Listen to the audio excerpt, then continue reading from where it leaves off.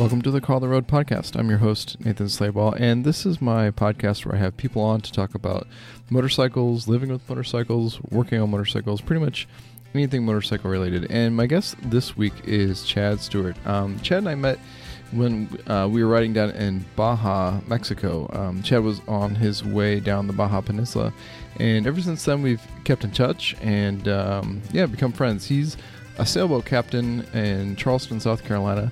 And he's done some incredible rides, including riding across the United States in just over 2 days, and riding up to Alaska and even down to Ushuaia down in South America.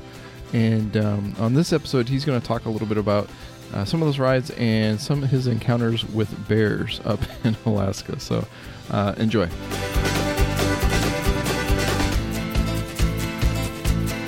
So I'm here with Chad Stewart. Welcome to the podcast, Chad. Thank you. Welcome. Yeah, it's good to have you on. So, just a little backstory. I met Chad on a motorcycle ride down in Baja. We were literally, some friends of mine were sitting at a little restaurant in Bahia de Los Angeles, Bay of LA, and we see this multistrada go by and did a U-turn and came back and ended up coming to the same place, and we chatted and remained friends ever since, and he invited us to visit him, and he's based in Charleston, and so we've been friends ever since. So I'm really excited to have him on the podcast because Chad has done some incredible trips, namely the most recent one was that Baja trip. Yeah, how did you get into riding motorcycles, Chad? Oh man, my family, actually my uncle owns a Yamaha dealership in North Carolina, and it's kind of funny because as a kid, that's all I ever wanted. You know, every time I'd go visit my uncle, I was like, man, I got to get a motorcycle. You know, my other uncle, his brother, raced a bunch and was literally doing like crash reenactment for the police department and stuff like that. And so there was a lot of it in the family. And my mother, who actually could ride motorcycles, decided that she wanted to keep me off of them as best she could. And I really didn't start riding until I was about 16 or 17. There was a time where I was going to college and I was going to need a car, and the discussion became, you know, do you really need a car? And, you know, my dad just kind of out of the blue said, why don't you get a motorcycle? And my mom's like, oh my gosh, no, you know, oh man, you know, and I'm like, yes, that's exactly what I want to do. And so, you know, a phone call to my uncle, and he's like, yeah, I got something here that'll be good. And so away my mother and I went to see my uncle, and we loaded up a XS 650 Special 2. That would be my first motorcycle. I remember I dropped it, taking it off the trailer in my parents' front yard, and my dad just laughed at me and walked away into the house. And I pretty much cruised around the neighborhood for a couple hours and then tore off to the DMV down the interstate and got my motorcycle license, and that was that. Pretty much had one ever since. Wow.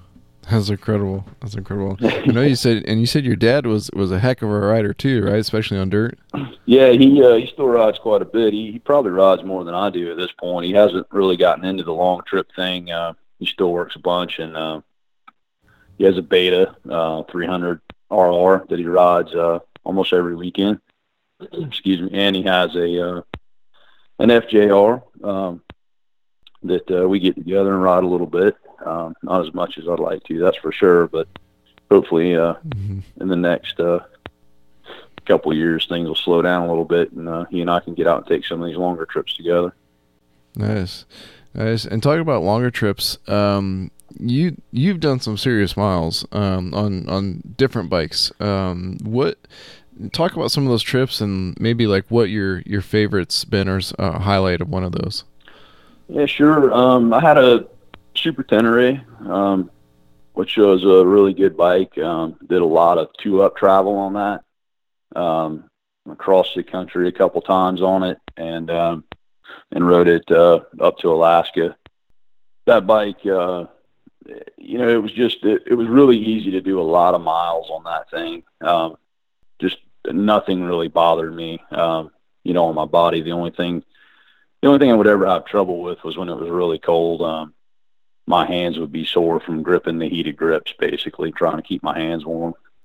But I actually managed to cross the U.S. on that bike. I haven't done any of the iron butt stuff, officially, but I've looked at some of their stuff, and I'm thinking, I bet I could do some of that. And so I left Charleston, South Carolina, day after Christmas, maybe something like that, and I crossed. I pulled into San Francisco 2.5 days later, a total of 54 hours. And I did it in the dead of winter, so I was down on I-10 trying to stay warm. I know the Iron Butt guys do the 50-hour coast to coast, and I felt like 54 hours on I-10 was pretty good because it's a whole lot easier to take 40 and go across the middle. And that was Charleston to San Francisco, which is a pretty good little stretch. So that was a lot of fun, but it was just one of those things that I wanted to see if I could do it, I guess.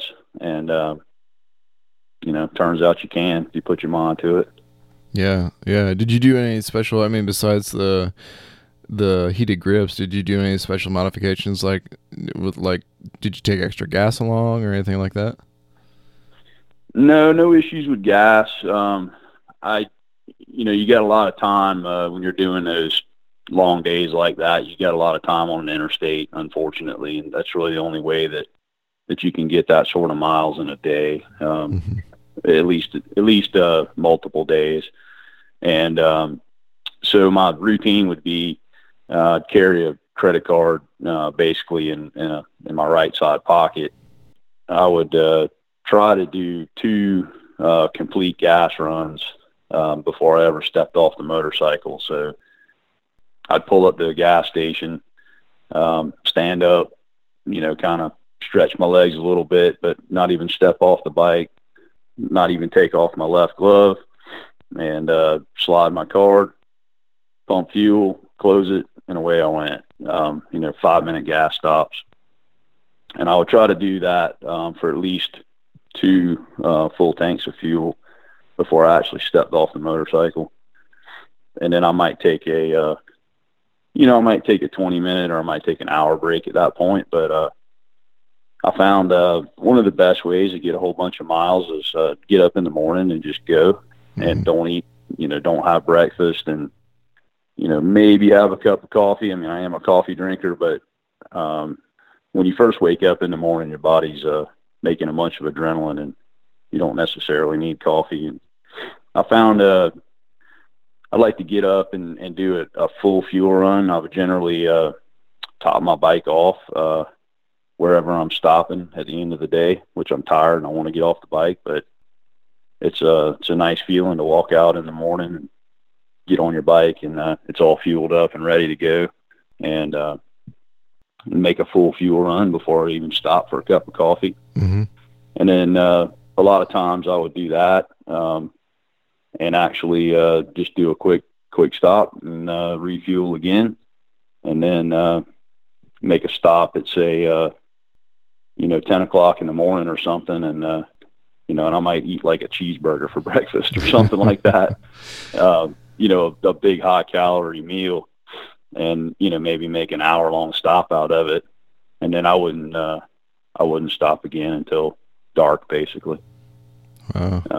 Kind of a 1 or 2 meal thing, and carry some stuff like some nuts, like some cashews or almonds or something like that. And so if I did a stop at the gas station where I just needed a minute, I'd drink some water and eat some almonds or something like that for some energy. Yeah. And generally not even walk inside a gas station. Yeah, that's pretty amazing. So then, when you got out to San Francisco, did you take your time coming back, or did you just slab it back? That particular trip, my dad was living in San Francisco, and I left the bike there and flew home, and then flew back out to the bike a couple months later, and rode it from San Francisco up to Alaska. Nice. Nice. on that particular one. Yeah. Nice. How was Alaska? That was a great ride. Yeah, what was that like? I love British Columbia. That whole stretch is just incredible. I mean, you definitely need a bike that can go 200 miles, on fuel, but several stretches where in 200 miles you might pass one or two other vehicles.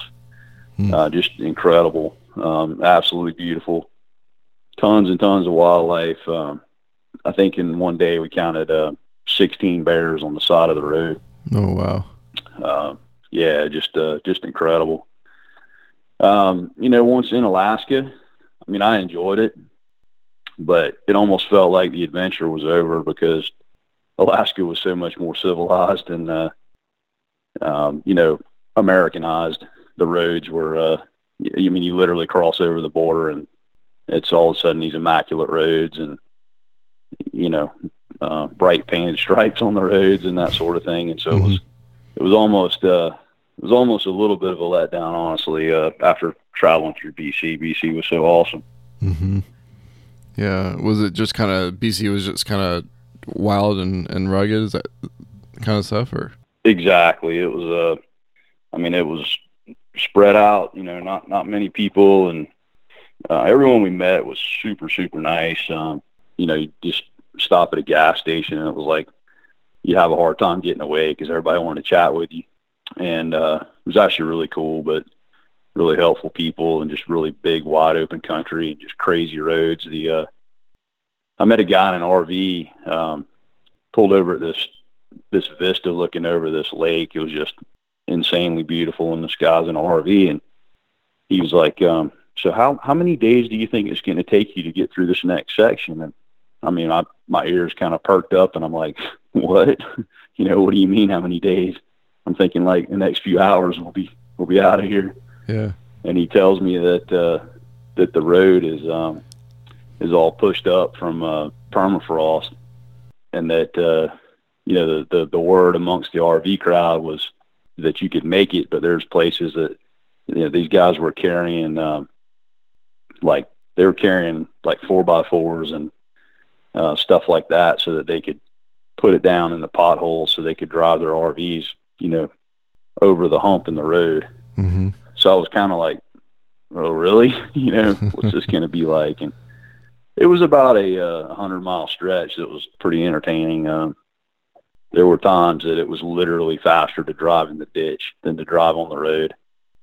And I was 2 up and, fully loaded. And so it was 2 up and 2 people standing up on the pegs and, probably making 25 or 30 miles an hour down through there. It was pretty entertaining. Yeah. So yeah, once you've been through that kind of stuff, and like roadside construction in British Columbia, they'll use a little orange marking flag like you see, in a city where they're going to do some digging and they send out the locating crew and they put little flags down to mark the telephone lines. Mm-hmm. They use those to mark like potholes that would swallow your entire vehicle in British Columbia on the side of the road. So, when you see a little flag, you better be careful. But so it was really entertaining, coming from, you're going, 80 miles an hour down this road and you haven't seen anybody, you haven't seen anything. It's, this nice asphalt. And the next thing you know, with no warning whatsoever, you hit gravel and you ride that for 20 miles and then you're back on the asphalt. There's no signs and there's no, warning road construction or nothing. It's just the way it is. And so I rather enjoyed that. And as soon as you hit Alaska, there's warning signs it'll say bump in the road. And, it's a kind of bump that you don't even need to get up off the seat. You just kind of laugh and say, yeah, that's a bump. You guys should try driving in BC a little bit. That's amazing. That's amazing. And then once you got up to Alaska, did you get to spend any time up there or just kind of U-turn and head back south? I kind of did the tourist thing, and I was going to do the dead horse ride and thought that, the end of the world as far as you could go kind of thing would would be a good idea because, you know, I had South America in my sights and ended up going to Ushuaia on a bike. So, you know, I was thinking I want to go as far north as I can, as far south as I can. I met a guy on the road in Alaska, and this guy was, I think he said he was 72 years old. He had on an old set of Vance and leathers, you know, it looked like he'd slid down the highway 100 times. And this, he's riding a V-Strom with like 130,000 miles on it. And he told me that he goes to Alaska every year, and he's done it for, I want to say he said 25 years straight. It was some crazy amount of time. And he was from Florida, and he would just ride up there by himself every summer and go back to Florida. And I was, you know, when I meet somebody like that, I tend to kind of listen to what they have to say. And he asked me where I was headed. And, you know, I told him I was thinking about doing the Prudhoe Bay thing. And the first thing out of his mouth, he said, "Why?" You know?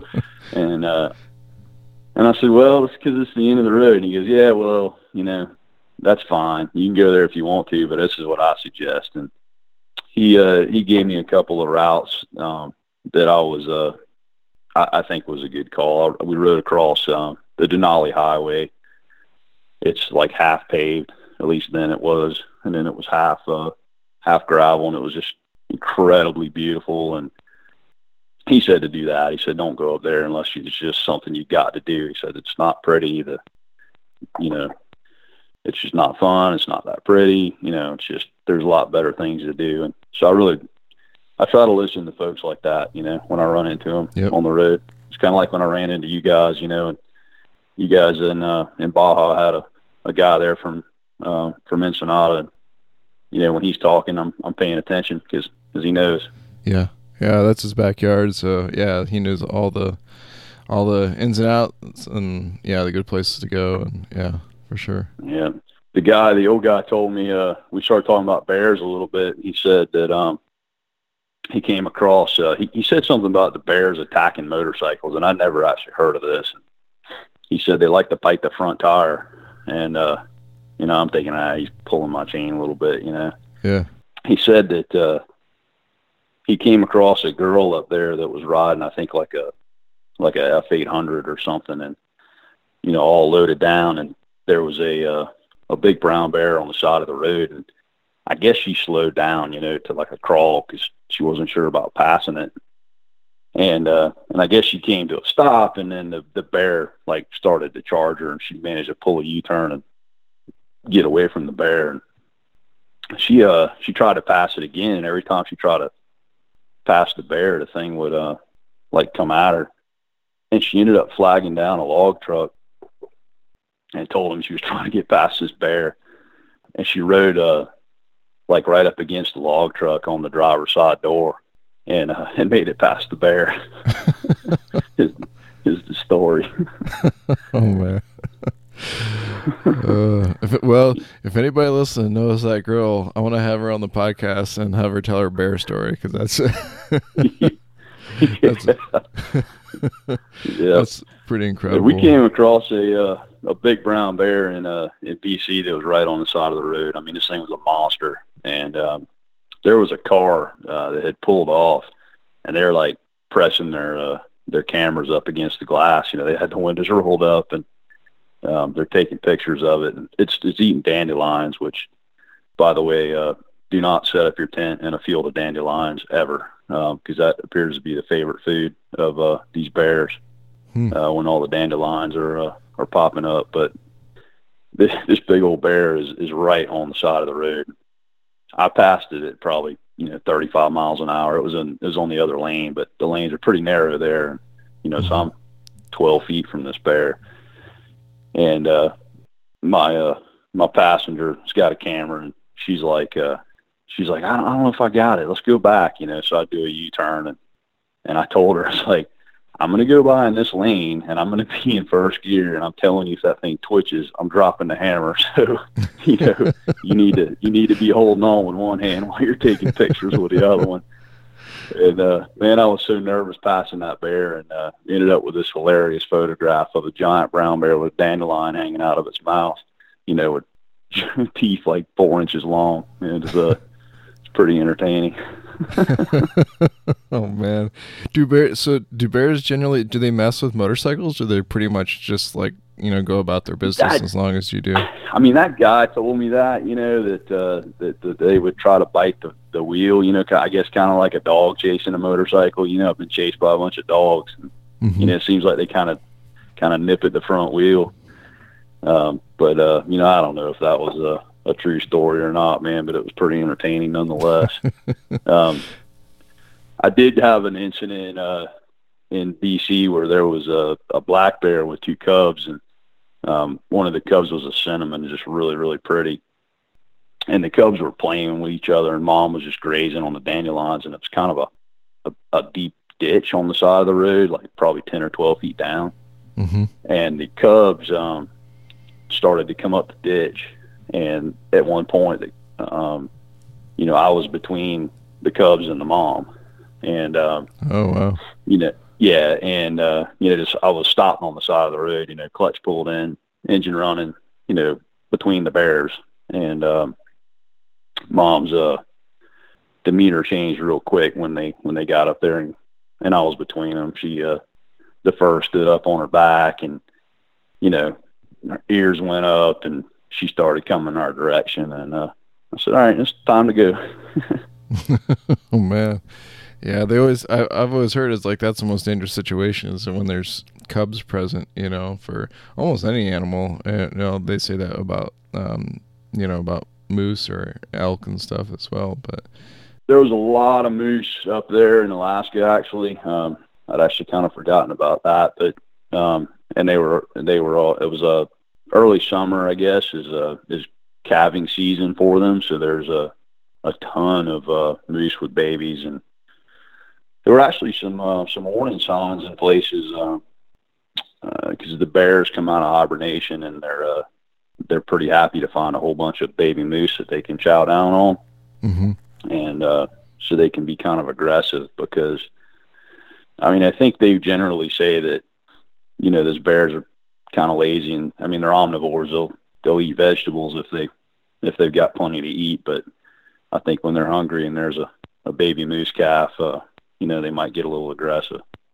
Yeah. Well, cool. Well, thanks, Chad, for being on the podcast and your time. Where can people find you if they want to check out what you're up to and all that? Yeah, I'm a sailboat captain in Charleston, South Carolina. It's Holy City Sailing, www.holycitysailing.com. Cool. All right.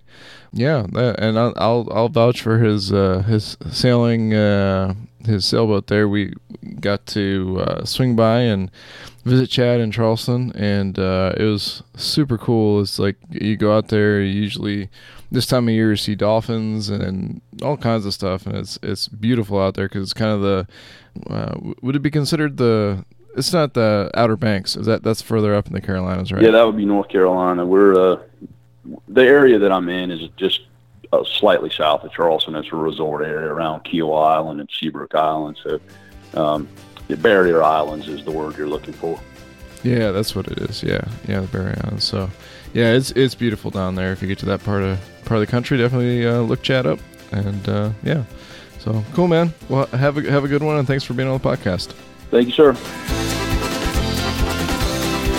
Well, that wraps up this week's episode of the Call the Road podcast. If you want to see some pictures of Chad's travels, specifically that bear that he was talking about munching on the dandelions, which is pretty great because now that you know the story behind it, it's it kind of cracks me up every time I look at it. But yeah, it's kind of like the bear is in like mid-chew of his dandelions. I'm going to put it up on the show notes. So I always put show notes up at thecalltheroad.com/podcasts. That's podcasts with an S. And yeah, if you go over there and look up this episode 20, you'll see that picture up there along with a couple other pictures from Chad's journey. So, and as always, if you want to drop me a line, you can reach me at thecalloftheroad@gmail.com.